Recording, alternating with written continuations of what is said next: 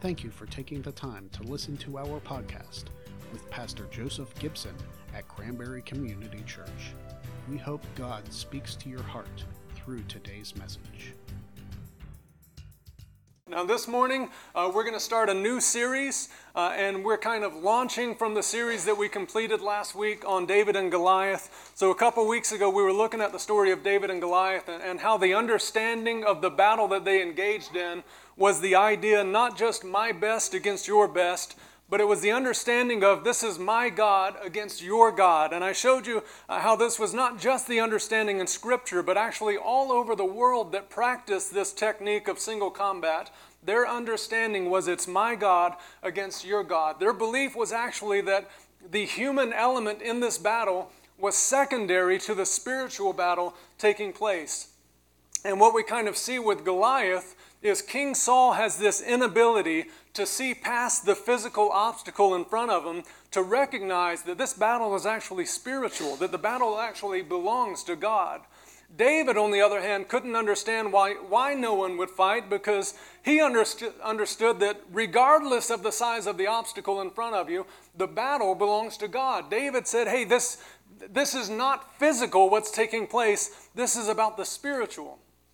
Now, when we fast forward about 1,000 years, we find the Apostle Paul writing to the church at Ephesus, and he says this isn't just true on the battlefield, it's true everywhere, it's true in life. So much of what we perceive as a physical matter is actually spiritual at its roots. The good news is, Paul said, in Christ, we have been equipped to stand firm in the midst of this spiritual battlefield, and that's what we're looking at in this series. It's what Paul calls the armor of God. Now, we can read about the armor of God, and it's kind of catchy. It's a little bit poetic sounding, but that's not Paul's intention here. That's not what he's going for. What Paul wanted us to recognize is that there is a spiritual battle taking place, and it is a legitimate and real and true spiritual battle. And it is legitimate, and therefore the armor is legitimate, and the necessity to wear this armor is vital to standing strong in the midst of darkness. So my hope in this series is that we'll walk away not just with a better understanding of the armor itself, but also understanding why we need to wear it and how we wear it in everyday life. So with that, if you want to read with me, we're going to be in Ephesians chapter 6, beginning in verse 10. This is Paul wrapping up the letter to the church at Ephesus.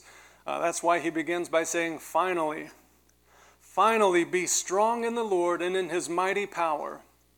Put on the full armor of God so that you can take your stand against the devil's schemes. For our struggle is not against flesh and blood, but against rulers and authorities, against powers of this dark world, and against spiritual forces in the heavenly realms. Therefore, remember anytime you see therefore in Scripture, the first question you ask is, what is it there for? What Paul is saying, therefore, is concerning if this is a spiritual battle taking place. Therefore, we need to put on the full armor of God. And where it says full armor of God, that's no mistake. In the original language, Paul is putting an emphasis on the reality that this armor he's about to lay out, we need to wear all of it. It's not just taking up our favorite piece of armor and fighting the battle with that. Paul is saying, if this is a spiritual battle, we need the full armor of God. He says, so that when, not if, but when the day of evil comes, you may be able to stand your ground, and after you have done everything, to stand. Stand firm then with the belt of truth buckled around your waist, with the breastplate of righteousness in place, and with your feet fitted with the readiness that comes from the gospel of peace. In addition to all this, take up the shield of faith with which you can extinguish all of the flaming arrows of the evil one. Take the helmet of salvation and the sword of the Spirit, which is the word of God. And this morning we're going to be dissecting this passage specifically on the belt of truth. And there's a picture here on the screen that kind of gives an idea of what this belt would look like. When we think of a belt, it usually serves one primary purpose, that's to hold our pants up. But the belt in a suit of armor, in a Roman suit of armor, was probably the most essential piece in the entire suit of armor. The reason for this is, for one, it provided protection for a very vulnerable area of Roman soldiers. I won't go into the details there, but read the original King James and you'll see what I'm talking about. Not only that, but it served as almost this harness or this toolkit, tool belt of sorts, where all of the armor came together and connected, where you could hang your sword, you would hang your dagger, everything hung on the belt. It was a central element to the suit of armor. It held the rest of the armor together, and you would never go to battle without the belt in your suit of armor. But before I go much further with that, I want to back up and just give a little context to this passage as a whole. The book of Ephesians was written about 60 AD. This is 25 to 30 years after the death and resurrection of Christ. It was written by the Apostle Paul, and it was written while he was imprisoned in Rome. So in all likelihood, Paul is looking at the Roman soldiers that are guarding him, and he's presenting an image based on their armor of what spiritual armor would look like. Something unique about the book of Ephesus, or Ephesians, is it was not written to address problems. It was not written to address heresies within the church. It wasn't even written to answer questions within the church at Ephesus, as many of his other letters were. So Galatians, for instance, was written as a response because the Jewish Christians there were telling new converts to Christianity, hey, you still need to follow the Jewish law. So that's why Paul writes Galatians, is to say, hey, no, you don't. We're under a new covenant of grace. Corinthians was written in response to many, many false teachings and doctrines that Paul wanted to correct. But Ephesians, from what we can gather, was simply written for the sake of encouraging early Christians there. And Paul encouraged them on two fronts, both how to think and how to act.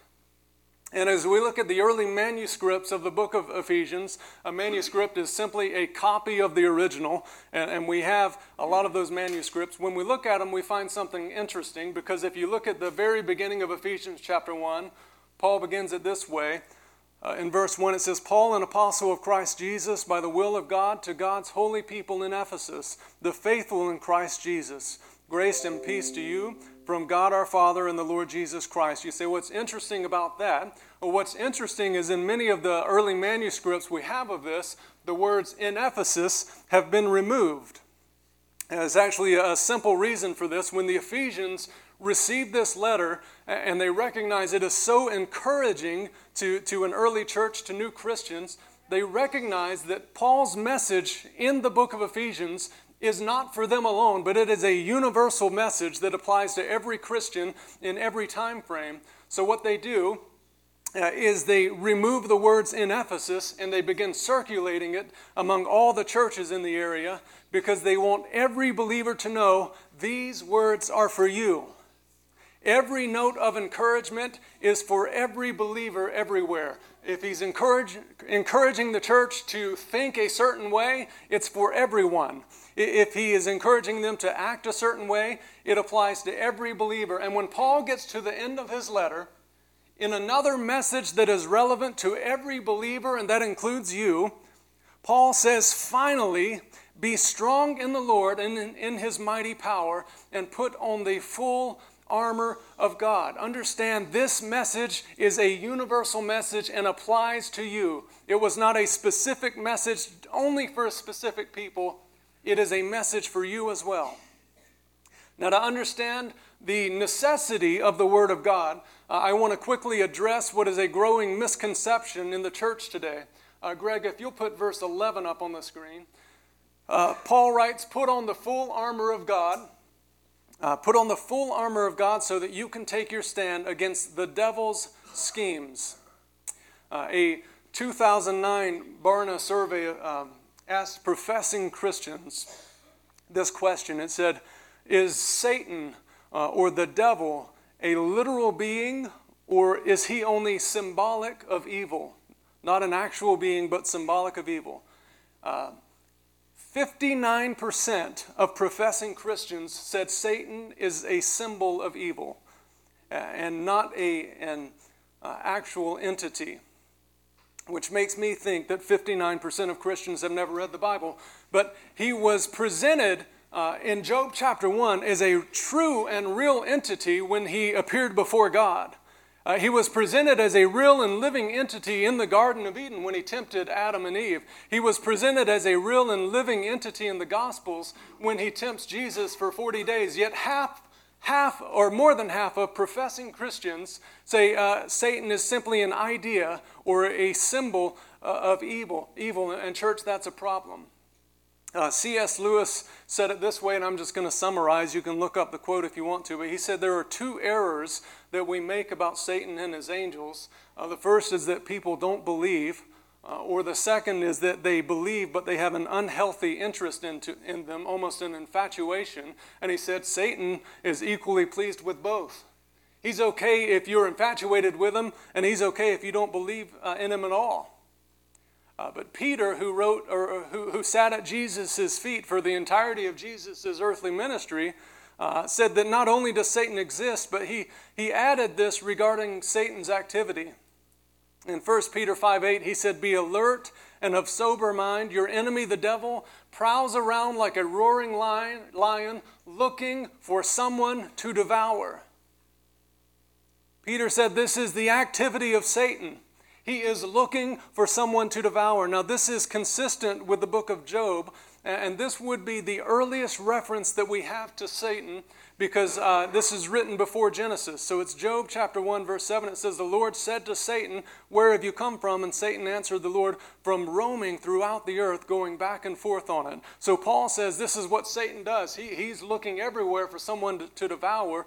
Go back to the earliest reference we ever have of Satan, and this is what's taking place. He's roaming the earth. And if you leave it at that, it almost sounds like something to be afraid of.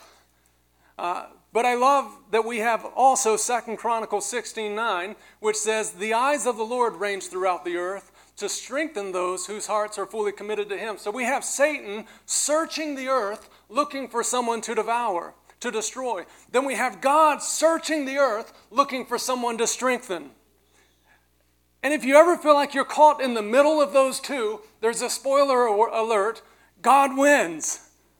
God wins. The problem is, if we don't believe that Satan actually exists, then we don't see the need, that, as Paul says, to be alert and to be on the lookout for him, to recognize that he wants to attack us. And I just want to say, I don't talk about Satan very much because I don't want it to seem like we're giving him any glory, but I want us to be alert. I want us to be aware that a lot of what we see taking place around us is a spiritual battle. It's a spiritual thing, and it's not, our job is not to fight against Satan. I'll show you what I mean by that. Greg, if you'll go ahead.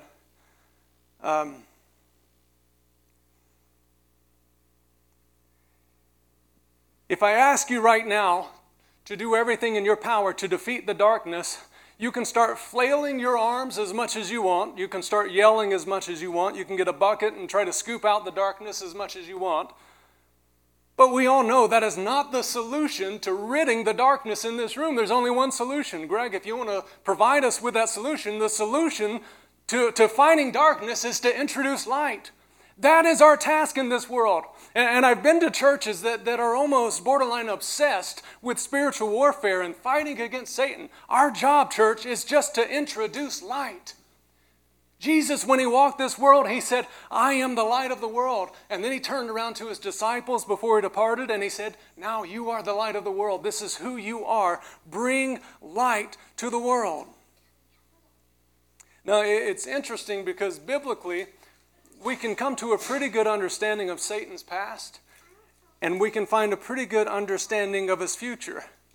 We know Satan's future, and Satan knows his future. It's a lake of fire. But I want you to see something that the Bible says in the last days, just prior to that, before Satan is thrown into a lake of fire. In Revelation chapter 12, verse 9, speaking of the last days, it says, "The great dragon was hurled down, that ancient serpent called the devil, or Satan, who leads the whole world astray. He was hurled to the earth, and his angels with him. Now, I want you to recognize something in this passage. What is Satan doing in this passage? Because when we think of Satan, we would think he must be ravaging something or decimating something. But what we find taking place is he is leading. Do you see, in the last days, this is what Satan is doing, is he is leading, and that implies that there is a following. How is it that the one who comes to steal and to kill and to destroy has such a great following that John says in the end times he is leading the entire world astray? And the answer to that question is because those who are following him will not know that they're following darkness, but will believe they are following light. 2 Corinthians 11:14, Paul said, Satan himself masquerades as an angel of light. That word masquerades, the root of that is meta, and it's actually the same root that the Bible uses when it says that Jesus transfigured before the disciples. The only difference is it ends differently. Jesus transfigured into a new form. Satan transfigures into a new disguise. And when we're living in the last days, church, there will be a movement. There will be a following taking place throughout the world, not just in pockets here and there, but this movement will be in the direction of evil and darkness, but those who are following it will believe that it is in the name of good and light. Satan is crafty. In fact, the first real description that we're given of Satan in Genesis is that he was more cunning and more crafty than anyone else. So Satan knows that he'll never gather a mass following if he advertises it as evil. So he'll masquerade it as light. He will practice evil, but he'll put a disguise on it or a mask as good. He'll never gain a mass following, for instance, if he calls it murdering children. But he can gain a worldwide movement if he puts a mask on it and calls it healthcare. They'll call it healthcare, and if you stand up against healthcare, you will be the evil one. They'll throw out terms like inclusion and pride and acceptance and love. And if you stand against it, you are the evil one. And what the Bible says is this is what the last days will look like. Satan will lead the world astray, masquerading it as light, and the church is the evil one. Isaiah 5:20 says, woe to those who call evil good and good evil, who put darkness for light and light for darkness, who call bitter sweet and sweet evil. And I would submit to you that we have arrived on the onset of those last days, that the days when people engage in evil, yet call you evil if you stand against it. How did we get there, church? We got there because Satan is a real and living being, and he is cunning and deceptive and masquerades as an angel of light. Yet Jesus said in John 8:44 that there is actually no truth in him. When he speaks lies, Jesus said he speaks his native language or his native tongue, for he is the liar and the father of lies. I want you to see, this is why Paul starts off the armor of God by saying, gird yourself first and foremost with the belt of truth. You are protecting yourself with truth. Because when Satan attacks, this is where he attacks. He attacks with lies and deception, and Paul says in the midst of the lies, stand your ground. Stand on truth. Protect yourself with truth. You know, you can take every piece of armor in the armor of God. If it's not connected to the belt of truth, what do you have? You can have all the faith in the world. If it's in the wrong God, where's that going to get you? Paul said it starts with truth. Everything hinges and hangs upon truth. If we look back at Ephesians 6:13, he said, put on the full armor of God so that when the day of evil comes, you may be able to stand your ground. And after you have done everything, to stand. And if we continued with what Peter wrote, he said, your enemy, in 5, 8, and 9, your enemy, the devil, prowls around like a roaring lion, looking for someone to devour. Then he says, so resist him and stand firm in the faith. This is what Paul and Peter call the church to when you are being bombarded with deception and lies. They say, stand firm in the faith. Stand and do not be moved. Shortly before Emily and I moved up from Florida, we had gotten into surfing a little bit, and I only went a couple times. The first time, it went great. I didn't kill myself at all. The second time, when you go to the surf shop, they actually have like a forecast board for surfing. And I looked at the forecast, and it says choppy. And I don't know what choppy means, but it apparently means don't go surfing. And we went out there, and I could not get the surfboard more than about 20 feet into the water because it is just slamming into me, and it is taking every bit of my power just to stand. And this is the image we get in Scripture of what's going to take place is you have to stand. And when the waves come against you and they're trying to knock you back and saying, you are evil and intolerant and how dare you, and the Bible is outdated, what Paul and Peter say is stand firm in the faith. Stand in the faith, church. Now, these lies will occur primarily on two fronts. The first one is the front of God's identity. This is who God is what God says, and it's what His intentions are for you. So if we go back to Genesis chapter 3, in verse 1, what we find, it says, the serpent was more crafty than any of the wild animals the Lord had made. So he said to the woman, did God really say? This is where it starts. Can I put a seed of doubt in your mind? Did God really say this? And then if we continue in verse 5, we see it doesn't stop there.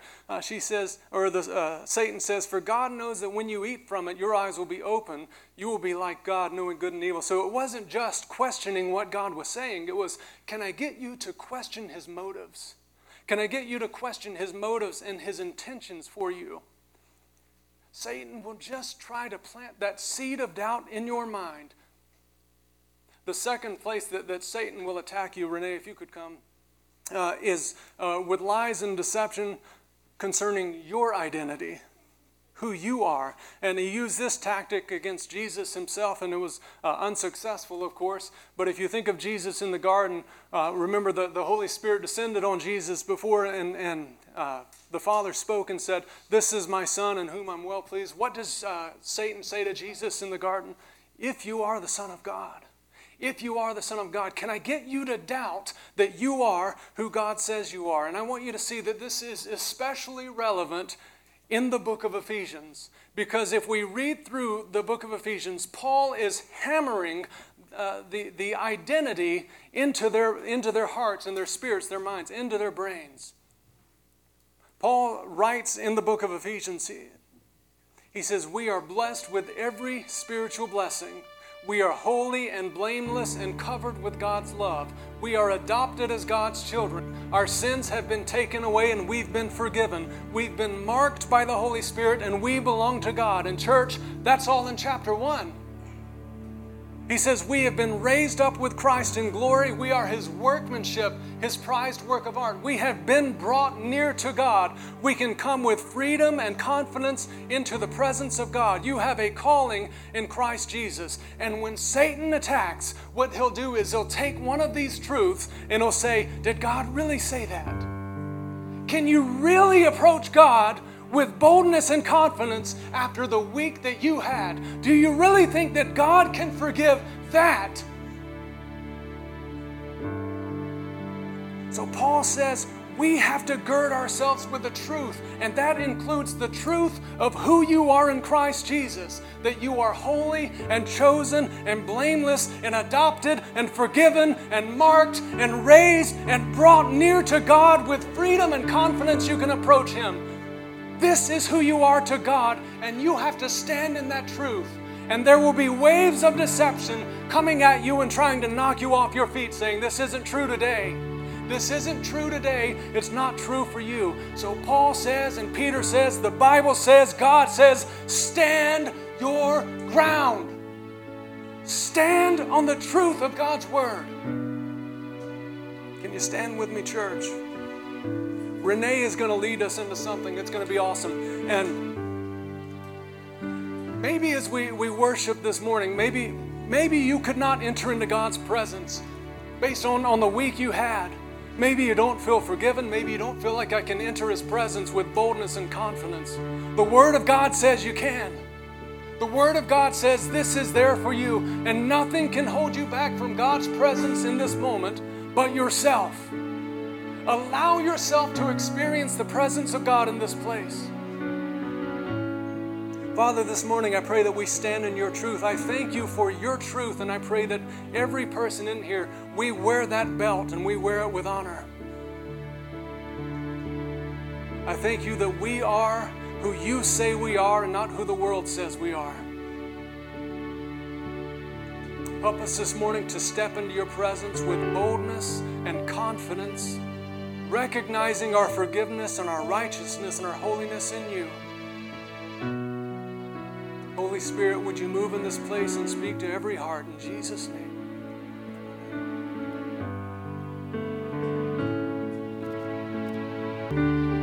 Lord, as we go this week, I pray that you would open our eyes to recognize that the battle is spiritual.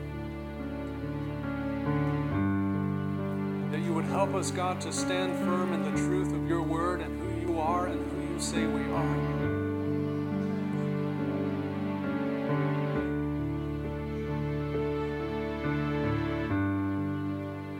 I pray as we leave this place that we leave in the power of your Spirit.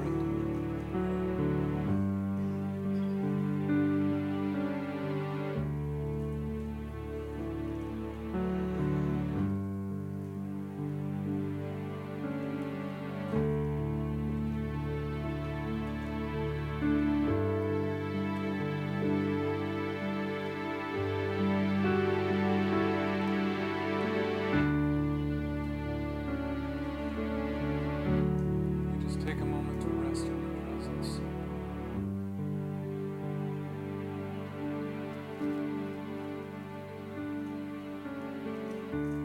Invite your Spirit to speak truth over every situation and every heart.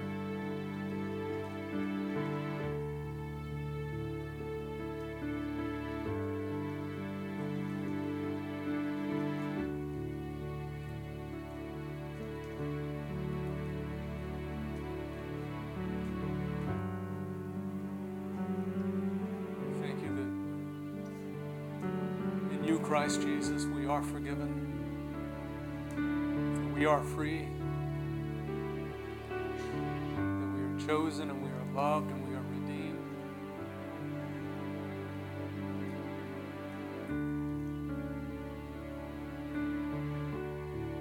By your grace we are called.